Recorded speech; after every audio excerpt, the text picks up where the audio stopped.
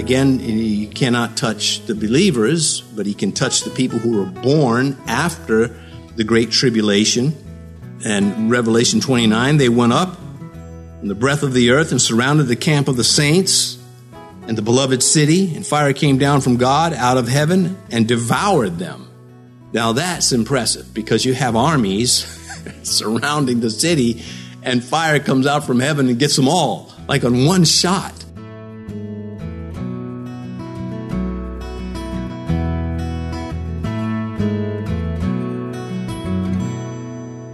This is Cross-Reference Radio with our pastor and teacher, Rick Gaston. Rick is the pastor of Calvary Chapel, Mechanicsville. Pastor Rick is currently teaching through the book of 1 Kings. Please stay with us after today's message to hear more information about Cross-Reference Radio, specifically how you can get a free copy of this teaching.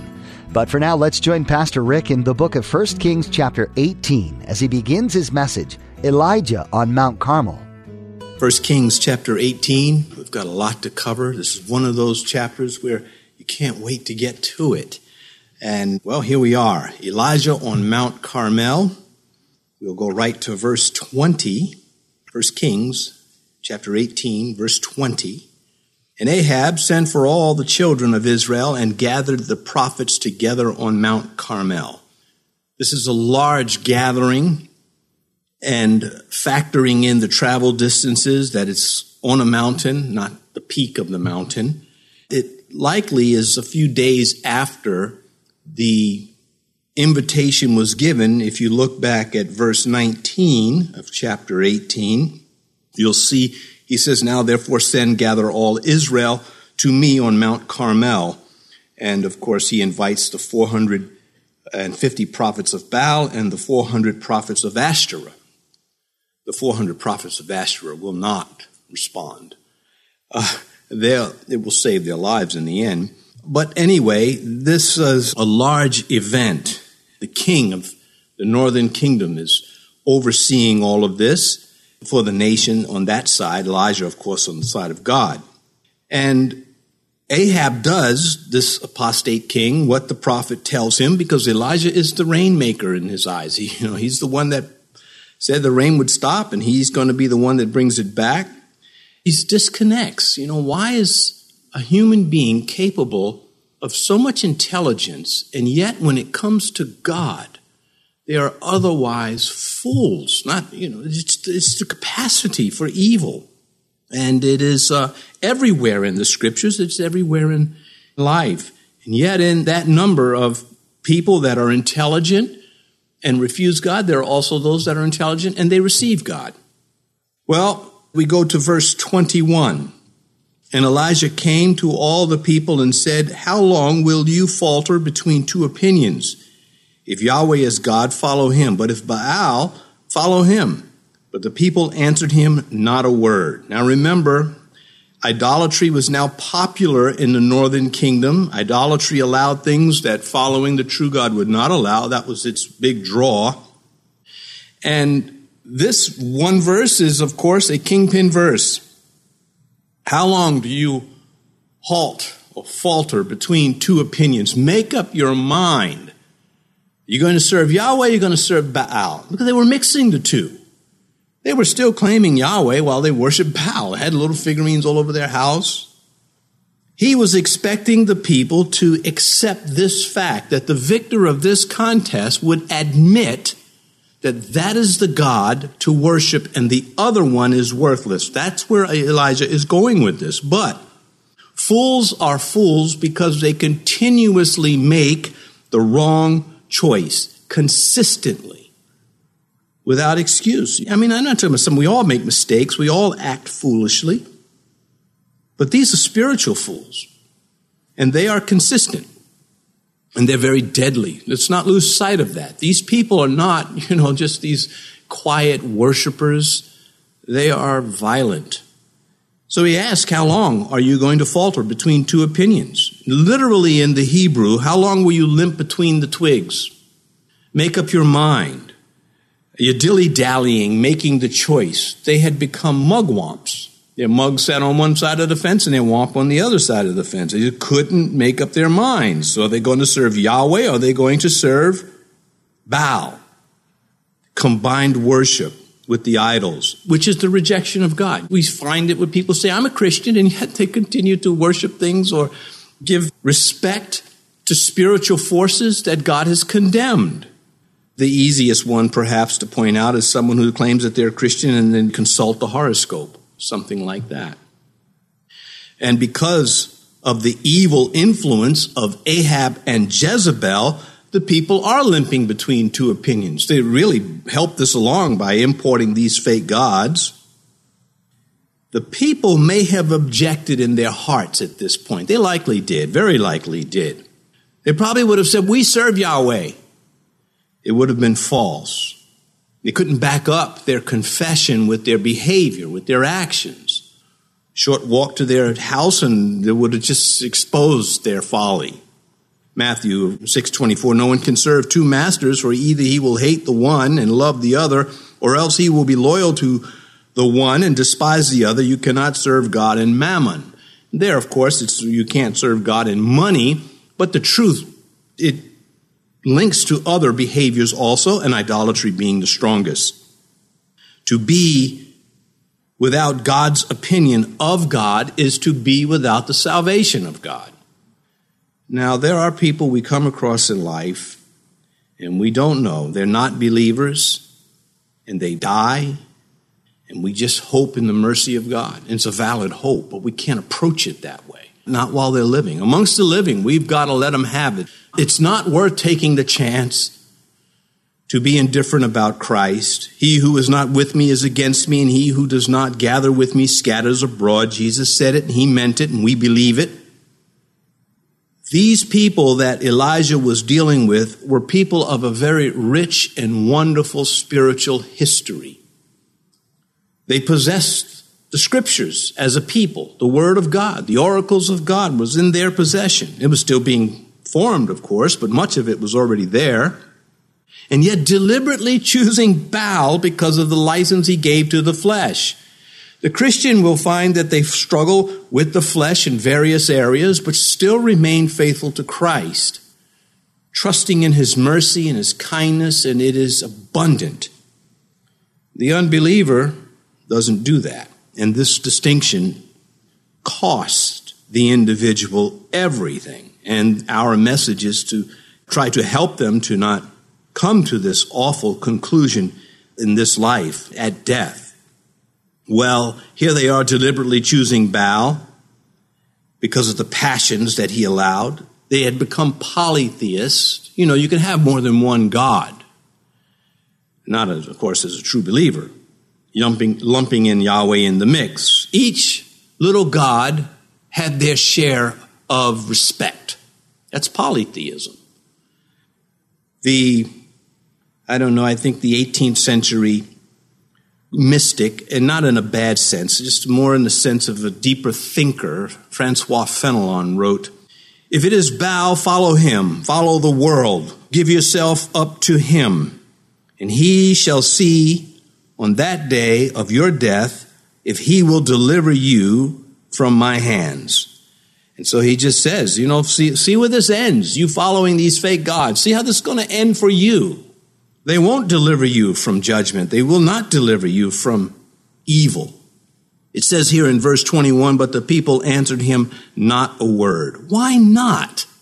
When Elijah says, if Yahweh is God, serve him. If Baal is God, serve him. Why did they just not say anything? Because they were compromised. And that compromise left them unable to commit. They could not stand up and say, I serve Yahweh and no one else.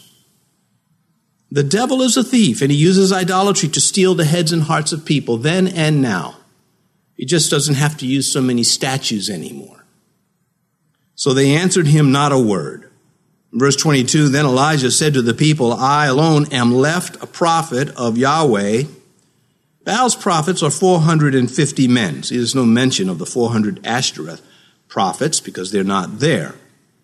Jezebel probably wouldn't let those men go. She, of course, financed or subsidized them. Elijah is not saying, I alone am left and I need your sympathy. He doesn't need their sympathy. To them, they are grasshoppers to him, and he is a giant to them, whether they're going to find that out. But it is still an uncalled for statement because he doesn't let this go. Elijah said to the people, verse 22, I alone am left a prophet of Yahweh. Well, he dismissed Obadiah's faithfulness because he says it, that fact that he continues to say it, and God has to put him straight in the end. But he dismisses Obadiah, who risked his life to protect the prophets. What about the 100 devout prophets that remained prophets and did not capitulate and go over to Jezebel's side? They were faithful. Then his own servant, who we'll come to in verse 43 and again in chapter 19, Elijah abandons. So, the fact is the prophet was messing up here. Truth is not changed by our opinions. His opinion was he was the only one. And he's a great prophet. This does not take any of that away. It's just God has said, let me show you something about my prophet. As great as he was, he's still just like you. That's why in the New Testament we read Elijah was a man of like passions. He fought with sin also. He was not above the curse. This notion of being the solitary faithful one sits with him. When we get to chapter 19, he says it twice more. After he runs from Jezebel's henchmen. He is stubborn about this, and he is wrong, and he is still a great prophet. That is encouraging. It is encouraging to me, and it should be encouraging to you. I tried finding an excuse for Elijah. I tried, he was really just talking about this group, but God does not treat him that way when he says, by the way, I've got 7,000 others that are faithful to me. They have not bowed to Baal. They don't have to be the prophets on your level. I love this about the story. As far as we know, it is true that he is the only one outwardly going at the king, but that's not what he is saying. And that's why God corrects him on a broader scale. And so he will run for his life and then lament his behavior and continue to boast at the same time. If I were his friend, I would have said, Elijah, you got issues. It's eating that locust stuff, man. It's messing with your head. Again, he is no less the great prophet for this blunder. We all have something about us. It says, but the prophets of Baal, 450 men. This is a big deal to get all of these people walking up the mountain. The prophets of Baal alone, 450. Then you've got all the Israelites coming up. Certainly Elijah is in the minority. He, his servant, and perhaps a few others here and there that he's really not applauding. Verse 23, therefore let them give us 2 bulls, and let them choose 1 bull for themselves. Cut it in pieces and lay it on the wood, but put no fire under it. And I will prepare the other bull and lay on it the wood, but put no fire under it. So he's come ready. I mean, you don't just show up on a mountain with bulls. You have to bring them up there. And so this is premeditated, of course. This is not a Levitical offering. So, how come he's not in Jerusalem? Or if it's not an act of worship, this is a duel. This is a contest. And he's using it in the spiritual arena, the religious arena. The prophet is using an abandoned altar. We get more of this in verse 30. And that indicates that God remains ever faithful, even where worship fails. You can return to God. Authentic believers can rebuild what Satan has ruined. There's a little story about why these altars that he's going to use, as I said, we'll get to it in verse 30. There's a story behind that, and we'll come to it. In verse 24, then you call on the name of your gods, and I will call on the name of Yahweh, and the God who answers by fire, he is God. So all the people answered and said, it is well spoken. So he says, call on your collection of make-believe gods, because Baal was the main one, but there were others. You take the Greek and Roman mythology. Zeus was the guy, or Jupiter, but they had all these other little gods under Zeus, and that was going on here too. The Greeks and the Romans did not invent that. The Greeks grabbed it from, much of it from these in this part of the world, and the Romans, of course, just took them from the Greeks, and the Romans admired the Greeks and took their gods and renamed them. Well, Good for Elijah here when he says, you call on the name of your gods, plural. He's avoiding mentioning their names. Good for him. Exodus 23, verse 13, make no mention of the name of other gods, nor let it be heard from your mouth. Don't acknowledge them as though they are gods. They're just these made-up things from hell. They're demonic. He says, I will call on the name of Yahweh, the real God. David, leave it to David, King David, to expand on this commandment in Exodus 23.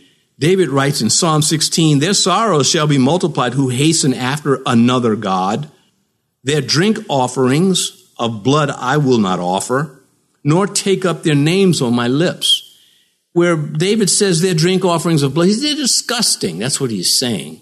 I'm not even going to name these things. And so you wouldn't hear David give him any attention whatsoever. And the God who answers by fire, he is God. Well, there's a verse for the refrigerator, or the coffee mug, or the t-shirt. The God of action. Well, at Pentecost, God answered the expectation of the apostles with tongues as of fire. And he will baptize you with fire and of the Holy Spirit. It's a big part of our faith. This is our God of action. It shows up several times in Leviticus chapter 9. The fire came out from before the Lord and consumed the burnt offering and the fat on the altar. And when all the people saw it, they shouted and fell on their faces. You bet they did. Lightning from heaven, boom, set the altar up. And of course, strange fire was brought by the two sons, eldest sons of the high priest Aaron, and they were struck, Nadab and Abihu. Numbers 16, and fire came out from Yahweh and consumed the 250 men who were offering incense. Yeah, because they were protesting against Moses and Aaron. They were coming against God's appointed leaders, and God took them out.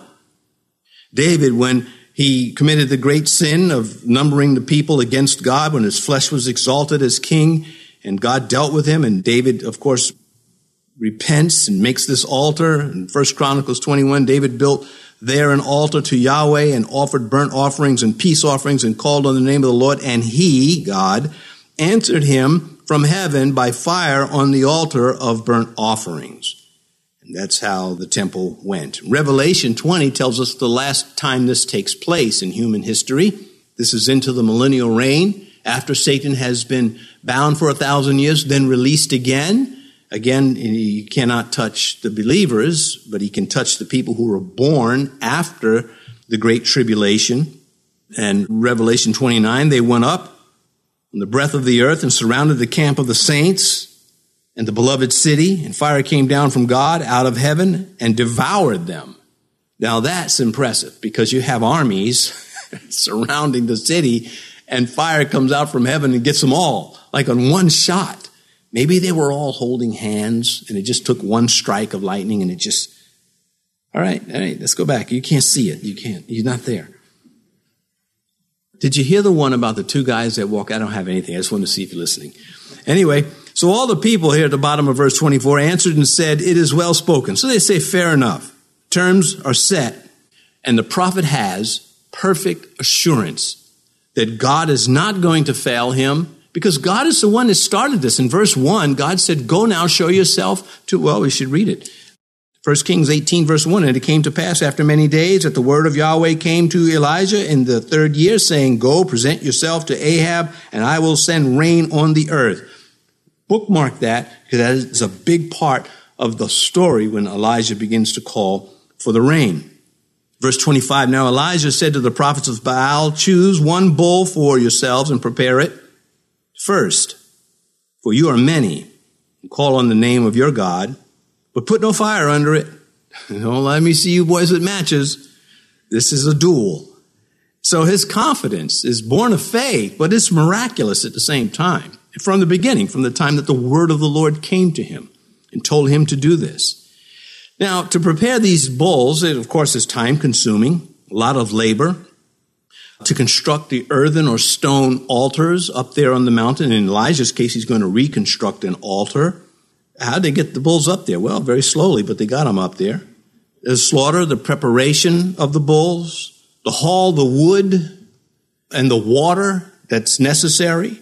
And not only was the water necessary for what Elijah's going to do, but they would want to rinse their hands. Even the pagans would, to some point, want to rinse off. Anyway, the false prophets, here they are, replete with emotion and passion, devotion, intense emotional devotion for their God.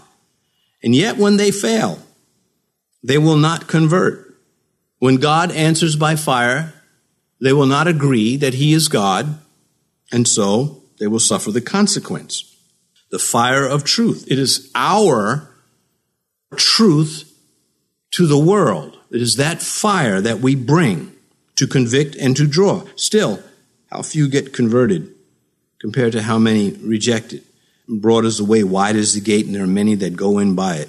Verse 26, so they took the bull which was given them, and they prepared it, and called on the name of Baal from morning even till noon, saying, O Baal, hear us. But there was no voice, no one answered. And then they leaped about the altar which they had made. Elijah, again, he came ready. They did not know this was going to be a duel like this until he gets up there, but that doesn't matter. So they took the bull and they slaughtered it and called on the name of Baal from morning to evening. Useless, but energetic. A lot of activity going on there. Boy, you could just see them today. They would be there with their cameras filming this and uploading it to the internet, and you could just see their devotion, their passion, and people would be putting in the comments, I just love their passion and their commitment. It's to thin air. It's to vapor. There's nothing there. Saying, Baal, oh, hear us. Well, they pray too. That's what you have there. You have pagans praying. But there was no voice. No one answered because there was no such God. Then they leaped about the altar which they had made. So they intensified their petition to God, showing off how devoted they are. He's got to answer. He's got to appreciate that. God has got to be impressed by our passion. Well, Elijah wasn't impressed. He's over on the side snacking on locusts, watching them. It likely refers to ritual dance, this leaping about. And the truth that comes out of this is sincerity is no proof of truth. Just because someone is devoted doesn't mean that they're devoted to the truth. These people, again, they're devoted to a God that doesn't exist, but is concocted in hell and imparted to them, and they willingly receive it and like it, and that's where they are. In verse 27, and so it was at noon that Elijah mocked them and said, cry aloud, for he is a God. Either he is meditating or he is busy or on a journey, or perhaps he is sleeping and must be awakened. This is 3 hours later. We're not told exactly what time they got there, but we know it's the morning. And the reason why I went into the time to get the bulls up to construct, because I'm trying to say, hey, these guys probably got there like 9 o'clock in the morning at the least. And so 3 hours later, here we are at noontime, and Elijah's like, you know what, I'm going to have a little fun with this, as he's picking out the locust legs from his teeth. So he mocked them. He mocked their hysteria. We mock the hysteria as we look around at this pagan, heathen, sick culture. We mock them, hoping that they're going to say, you know, you do have a point. But unfortunately, they just double down. And that's what these guys are going to do. As he mocks them, they're just going to ramp it up. He said, cry aloud, for he is a God. Louder. You don't want your God to miss what you're saying. After all, he's far away. They had already been yelling at the top of their lungs from the morning. They're going to be hoarse by the time this is all over. Elijah did not care because he knew, again, he did not care. His mocking them, he knew these were evil people. And I'll bring some of that out in a little bit. Who massacred the prophets in verse 4? There we read, for so it was, while Jezebel massacred the prophets of Yahweh, that Obadiah had taken 100 prophets and hidden them 50 to a cave and fed them with bread and water. Who did the killing? It wasn't Jezebel. She's up in the palace painting her face. Was it her prophets? Probably was. So again, Elijah knows who these boys are. And he says, either he's meditating. After all, Baal was supposed to be a deep thinker. Or he's busy. Now that's a euphemism for he's in the outhouse. Because those who form their own gods make those gods like them. They give them human characteristics like the mythological Greek gods, and they just put them on steroids. Thanks for joining us for today's teaching on Cross-Reference Radio. This is the daily radio ministry of Pastor Rick Gaston of Calvary Chapel, Mechanicsville in Virginia. We trust that what you've heard today in the book of 1 Kings has had a lasting imprint on your life. If you'd like to listen to more teachings from this series or share it with someone you know, please visit crossreferenceradio.com. We encourage you to subscribe to our podcast too, so you'll never miss another edition. Just visit crossreferenceradio.com and follow the links under radio. Again, that's crossreferenceradio.com. Our time with you today is about up, but we hope you'll tune in next time to continue studying the Word of God. Join us again as Pastor Rick covers more in the book of 1 Kings on Cross Reference Radio.